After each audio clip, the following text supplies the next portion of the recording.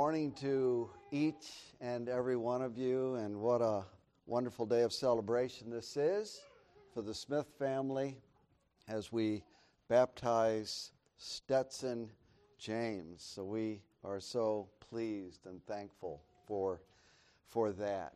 Well, let's bow in prayer. Our Father, we once again bow before you because without you we can do nothing. And we know that your voice is the only voice that will help us. We praise you that you have claimed us in Jesus Christ, and you have separated us, and that we are your sheep. Now let us hear your voice, O great shepherd of the sheep. We pray as you speak to us from your word in the power of the Spirit, that you would help us and give us understanding that we might be all that you have called us to be. And I pray it in Jesus' name. Amen. Well, as you would think, if our children were young today, Laurie and I would covenant baptize them without question. We were not raised this way. We were both raised Baptistic and are actually very grateful for that providence in our lives. That is where we first heard the gospel of Jesus Christ, and we have retained a good number of believing friends from those early days. For many years, I did not even know that there was another historically held biblical position to consider besides the Baptistic position.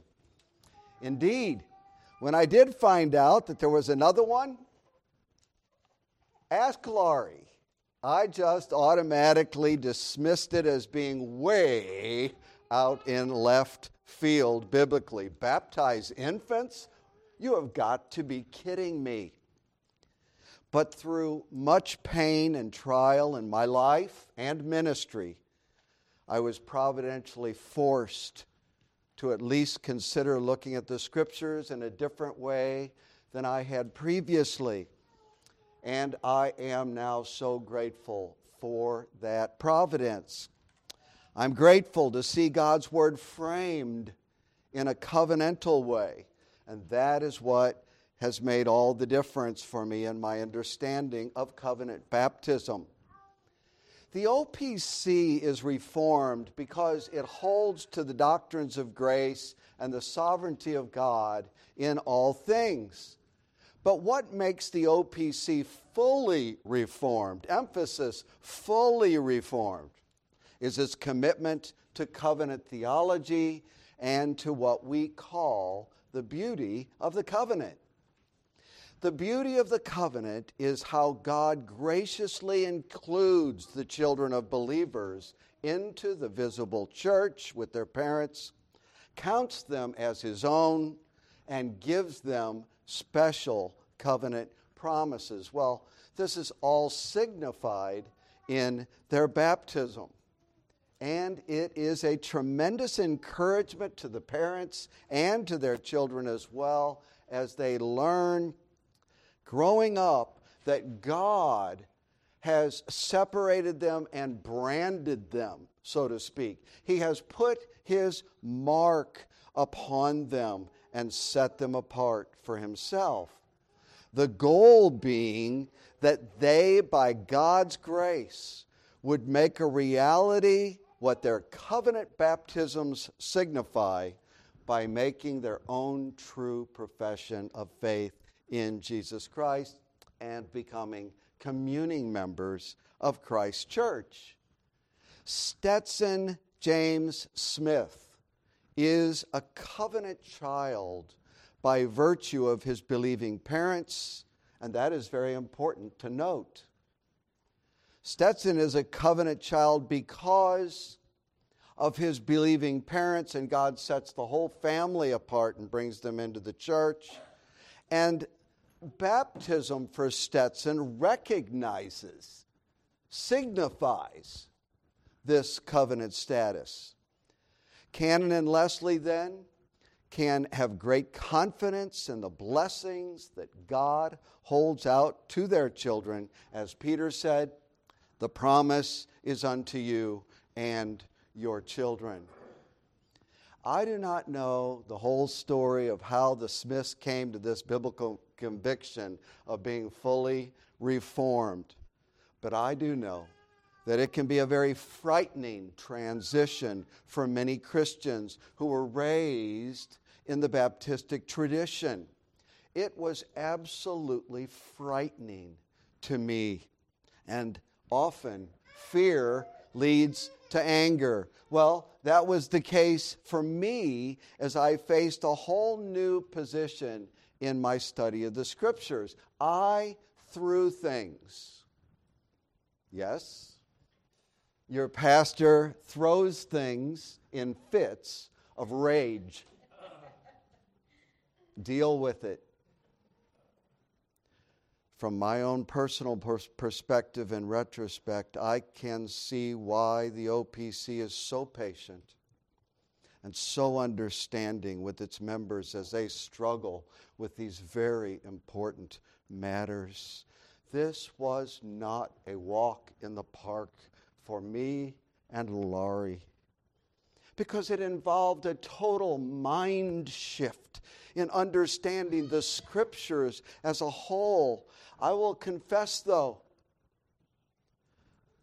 the agony was completely worth it. Covenant theology and the beauty of the covenant are the best way to view God's Word as far as I'm concerned, and therefore I believe obedience to it brings the greatest encouragement to parents, their children, and to the church of the Lord Jesus Christ as well.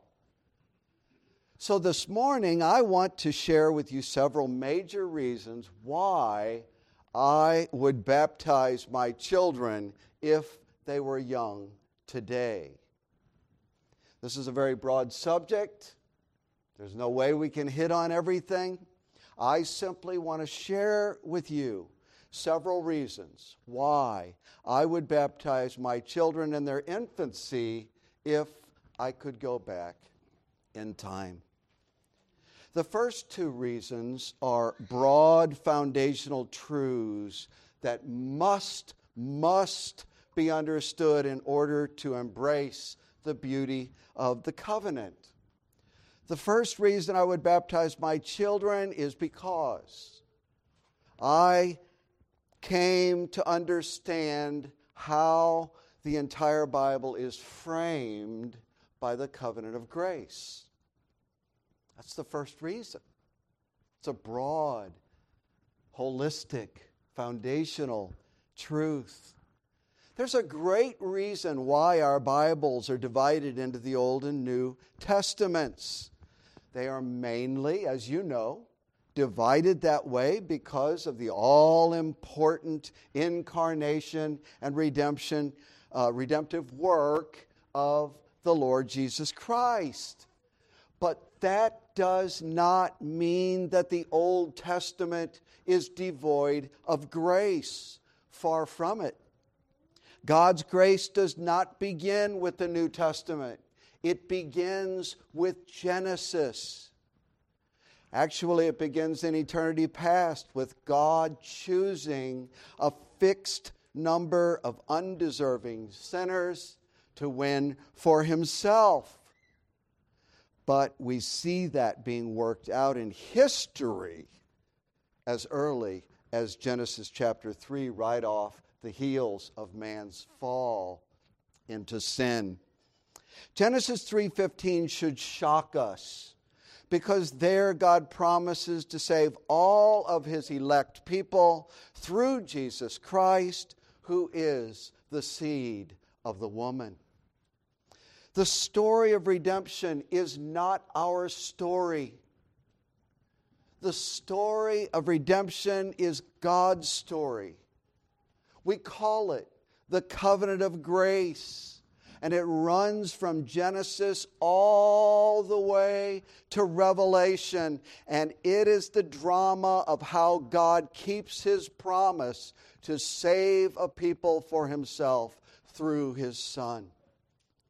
If Christians do not see that from the very beginning of God's Word, they will not baptize their children, because the Old Testament will seem largely irrelevant to them. But if they see it, they will see God's grace of salvation all over the pages of the Old Testament. The covenant of grace was crystallized to Abraham. God promised to Abraham that through him, that is, through his seed, through his offspring, referring to Jesus Christ, all of the families of the earth would be blessed. And so, as early as Genesis 12, we see God promising to save all of his people, even all of the Gentiles who would ever be saved. We see that as early as Genesis 12. You and I are in that scope. As God promises through Abraham's offspring to bless every nation, every family on the entire earth. Well, Abraham believed God about this promise concerning his heir, and righteousness was reckoned to him. Then the God of promise commanded Abraham to keep the covenant by applying the sign of this salvation he had just received to all of the males in his household, including the infants. The covenant sign for salvation at that time, of course, was circumcision. Some Christians would say today, why are you even talking about this? That's the Old Testament. No, that's the covenant of grace. And God's promise to Abraham has everything to do with why Old Testament folks and New Testament folks are called out by God unto himself, regenerated to new life, and enabled to believe. That's because the covenant of grace is for Old Testament saints and New Testament saints, and it's all centered on Jesus. And the New Testament testifies over and over and over that this is so. In praise to God about the announcement of Christ, the Virgin Mary said, God remembered his promise to Abraham. Zacharias said the same thing. The first 3 sermons in the book of Acts also appealed to the important covenant that God made with Abraham. The Apostle Paul in Romans and Galatians makes the very same appeal. And the Apostle James appeals to this covenant with Abraham as well. The reason they all do this is because God's promise to Abraham is all about Jesus. And it was fulfilled in the virgin birth and in his redemptive work. In my Genesis series several years ago, I titled one of my sermons, God Remembered Abraham, and it was downloaded almost more than any other sermon that we have put on sermon audio. Lesson learned. If you want Christians to listen to your sermons a lot, title them, God Remembered Abraham. If God had not remembered Abraham, where would we be? Where would we be if he had not remembered Abraham and his promise to him? None of you and none of your children would be saved. None. Period. It is important to note that in the covenant of grace, Old Testament saints were saved by faith in the promise of God's future coming Messiah. And New Testament saints are saved by looking back in faith upon his finished redemptive work. Salvation for Old Testament saints was given to them on credit, so to speak. And in a picture, a true biblical picture, an astoundingly large bulldozer pushed all of their sins forward to the cross of Jesus Christ. And that is what the Apostle Paul is talking about in Romans chapter 3, verses 25 and 26. These former sins of the Old Testament saints, if Jesus didn't die on the cross for them, then God would be unjust because most of these people were in heaven already. Their sin was dealt with at the cross, the same as ours, and thus God faithfully kept His promise in the covenant of grace to save a people for Himself through the seed of woman. The first reason I would baptize my children if they were young today is that the covenant of grace runs throughout the Old Testament and was fulfilled through the Lord Jesus Christ. We are not merely New Testament Christians. We are whole Bible Christians. And I did not have this perspective before. And I thank God that I have a better grasp on it today. Unless Christians have this perspective, they will not baptize their children. The covenant of grace is the first reason I would baptize my children today. Well, the second reason I would baptize them if they were young is that there has always only ever been one people of God. Just one. The vitally important truth of this flows right out of a proper understanding of the covenant of grace. Because many people have not been taught well in our evangelical church today, their default position is that Israel and the church are completely distinct entities from one another. And that Israel, well, that was Israel, and we now are the church, and the two have nothing at all to do with one another.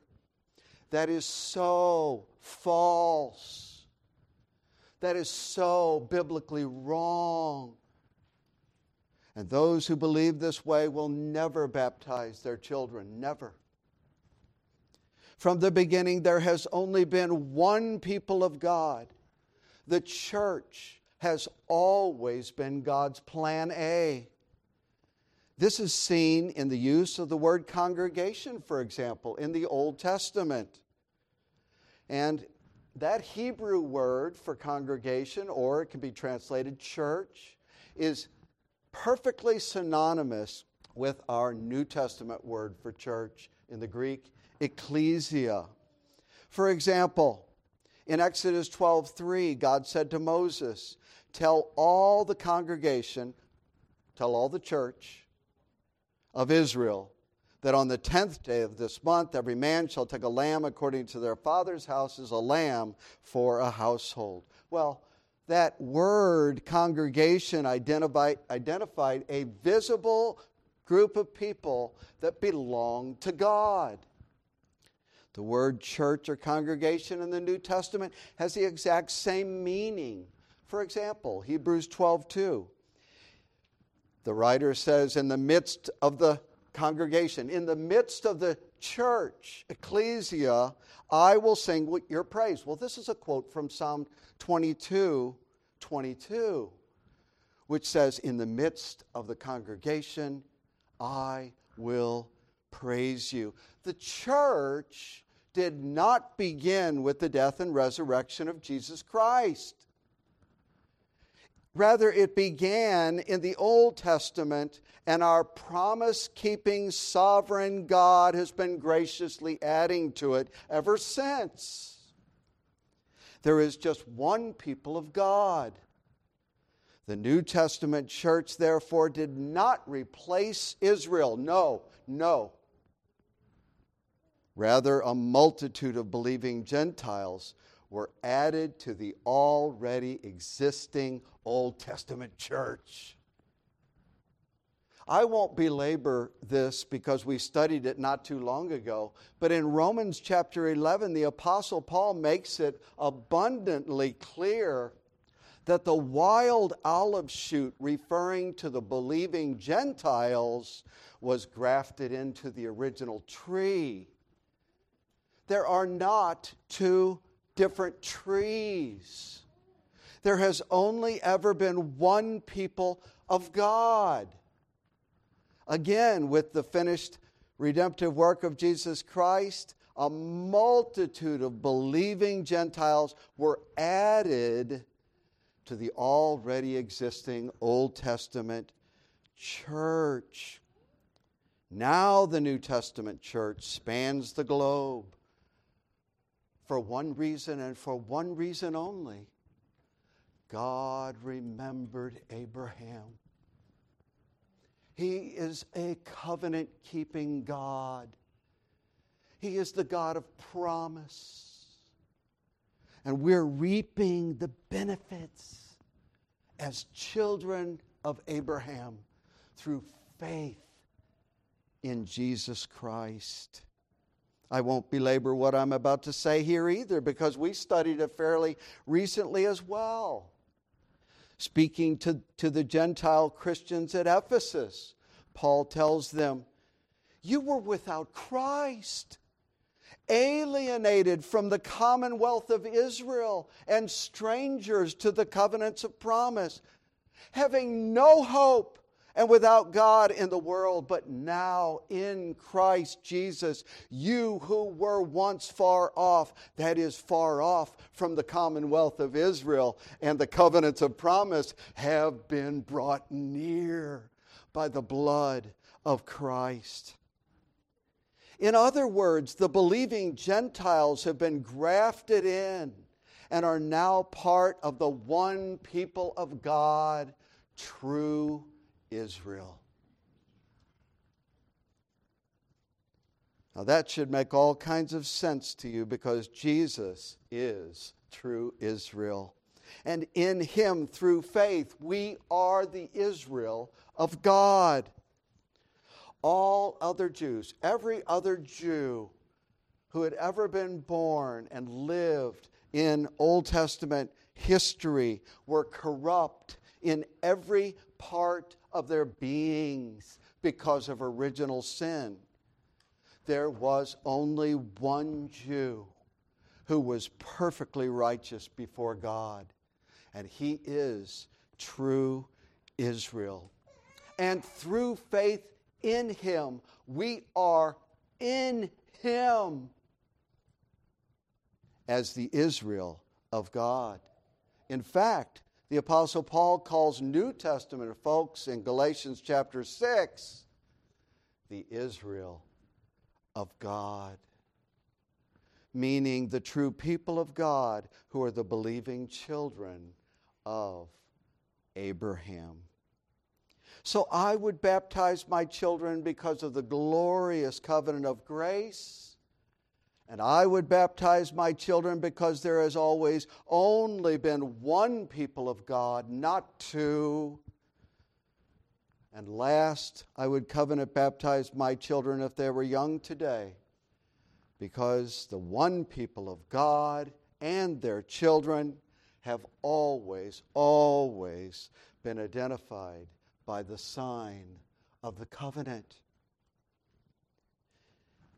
It makes all kinds of sense, don't you think?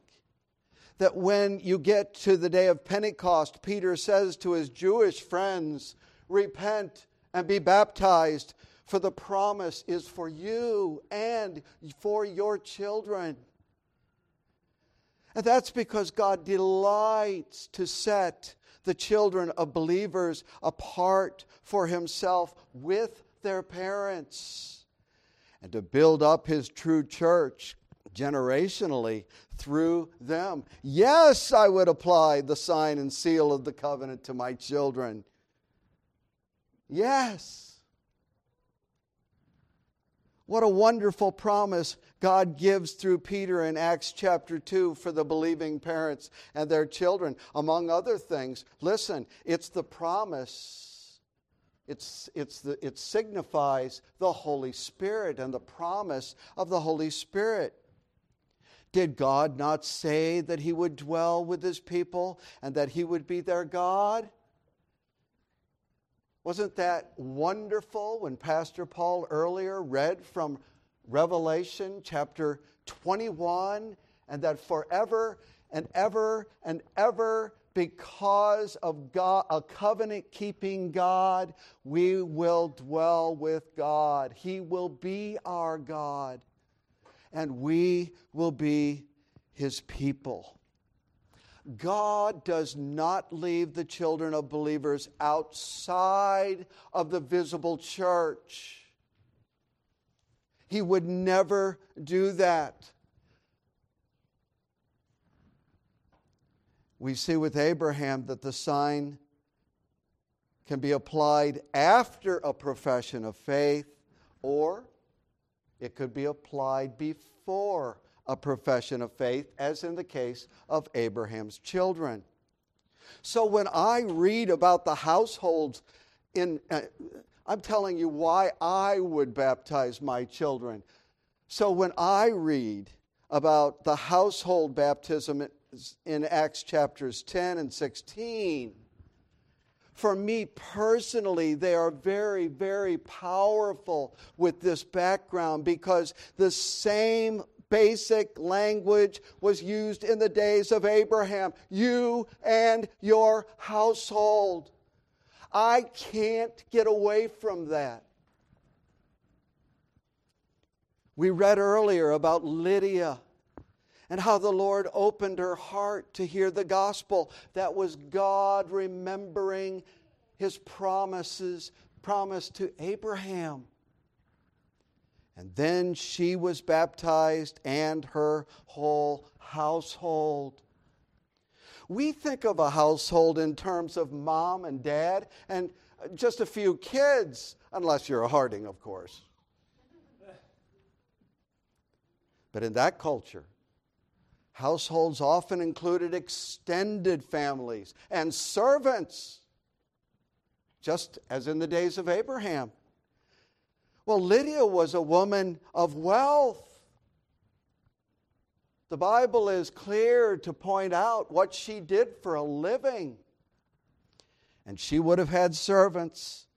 The odds of a small child not being in that mix somewhere is very small in my mind.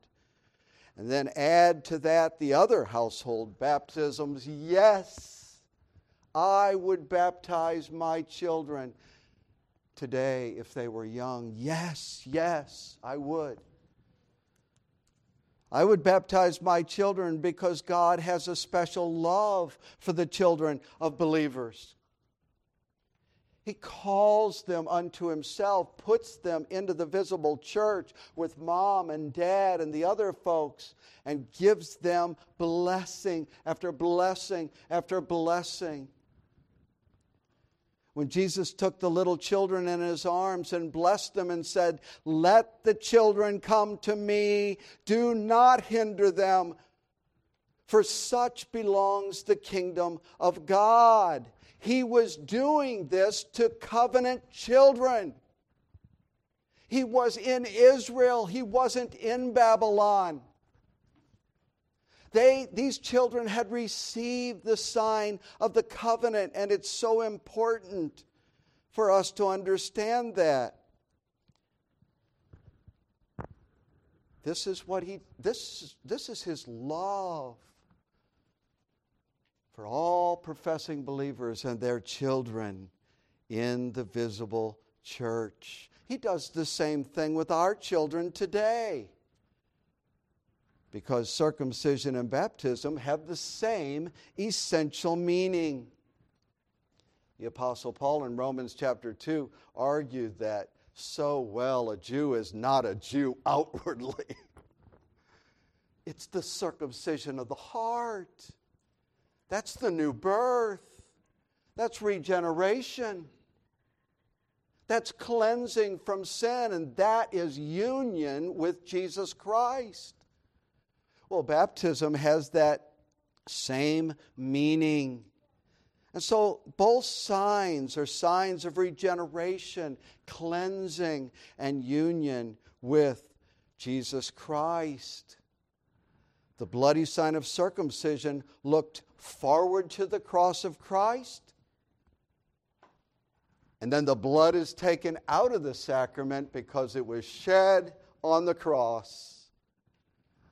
And so baptism symbolizes the finished work of Jesus Christ.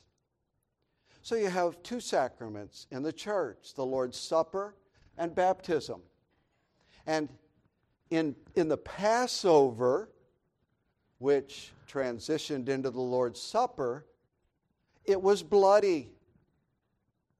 And the blood was taken out of it because the ultimate blood was shed by Abraham's promised heir. Same thing with circumcision and baptism. The blood is taken out of it.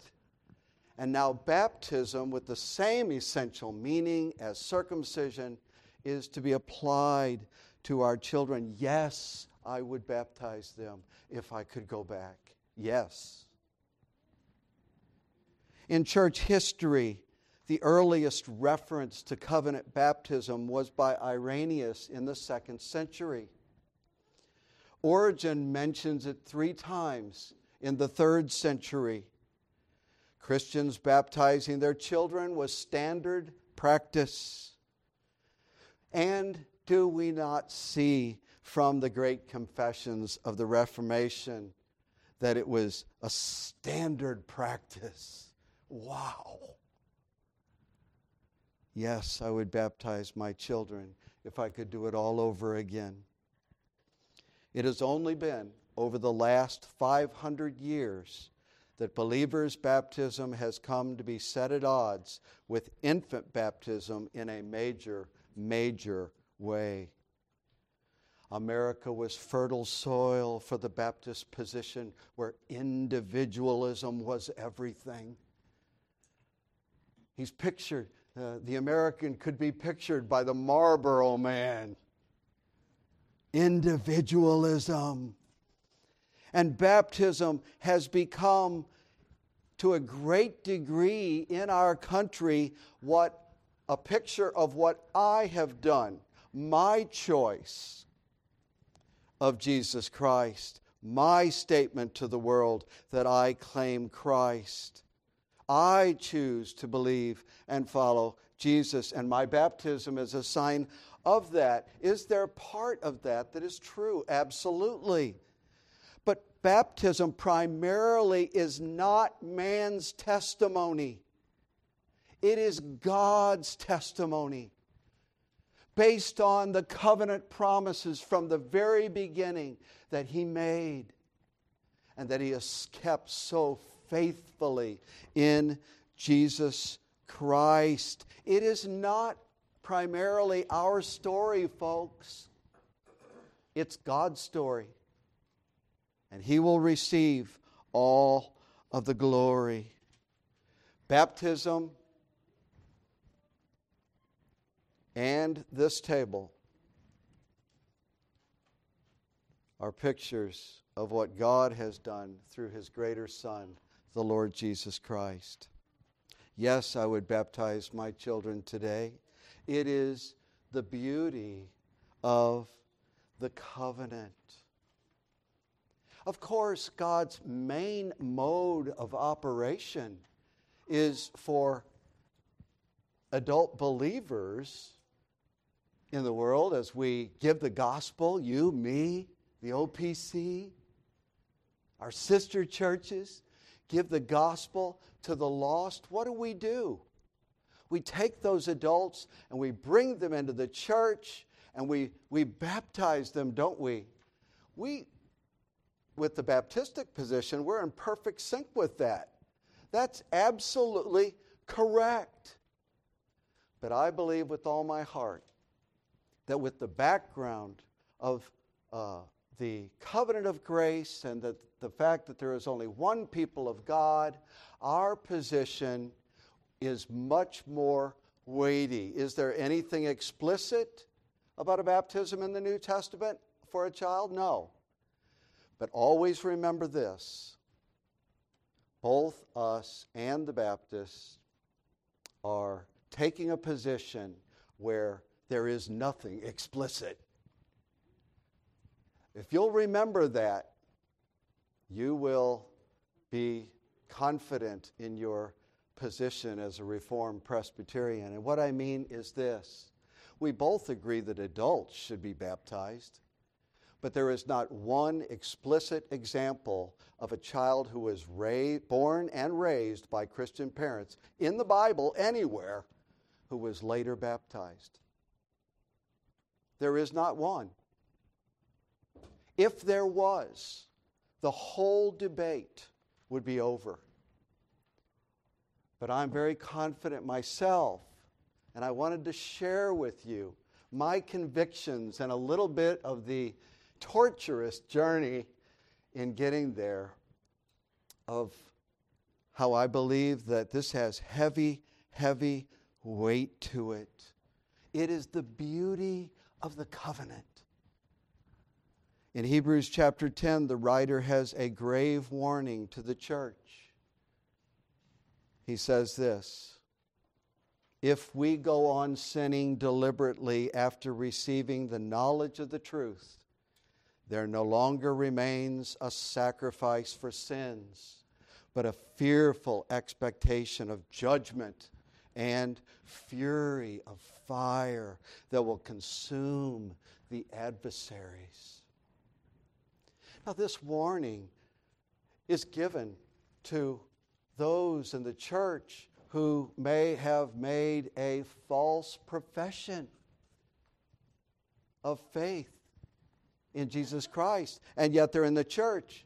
But I think we can very quickly understand this in terms of covenant children.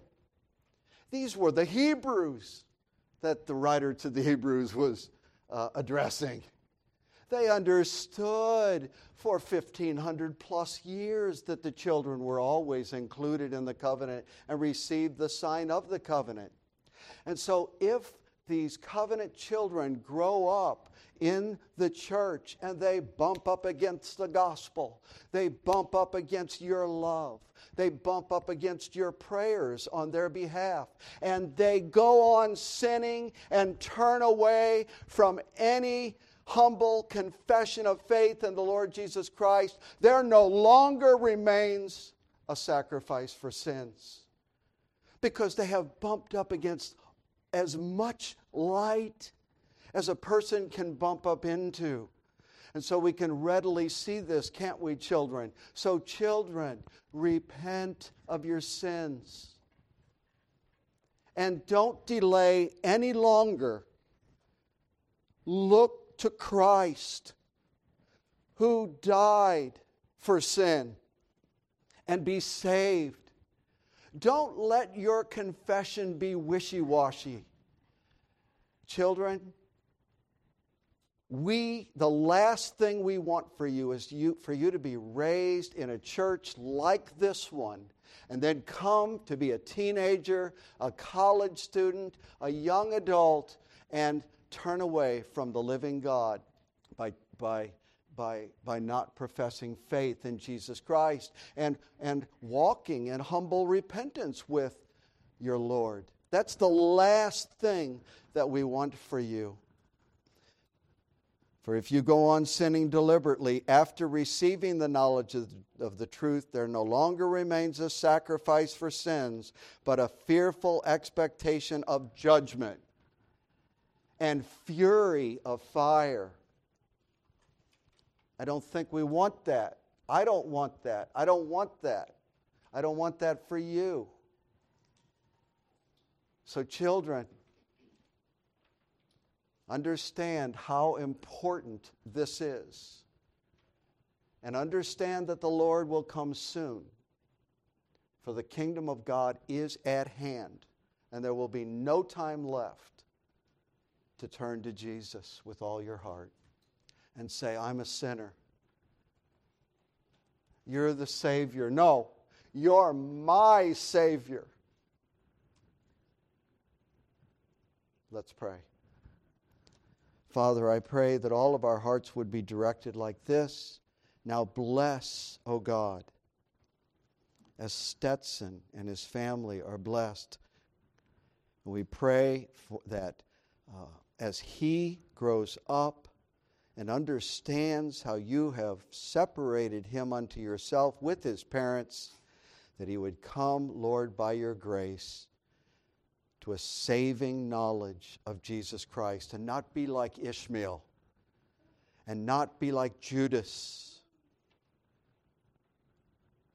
but like Jacob and Isaac.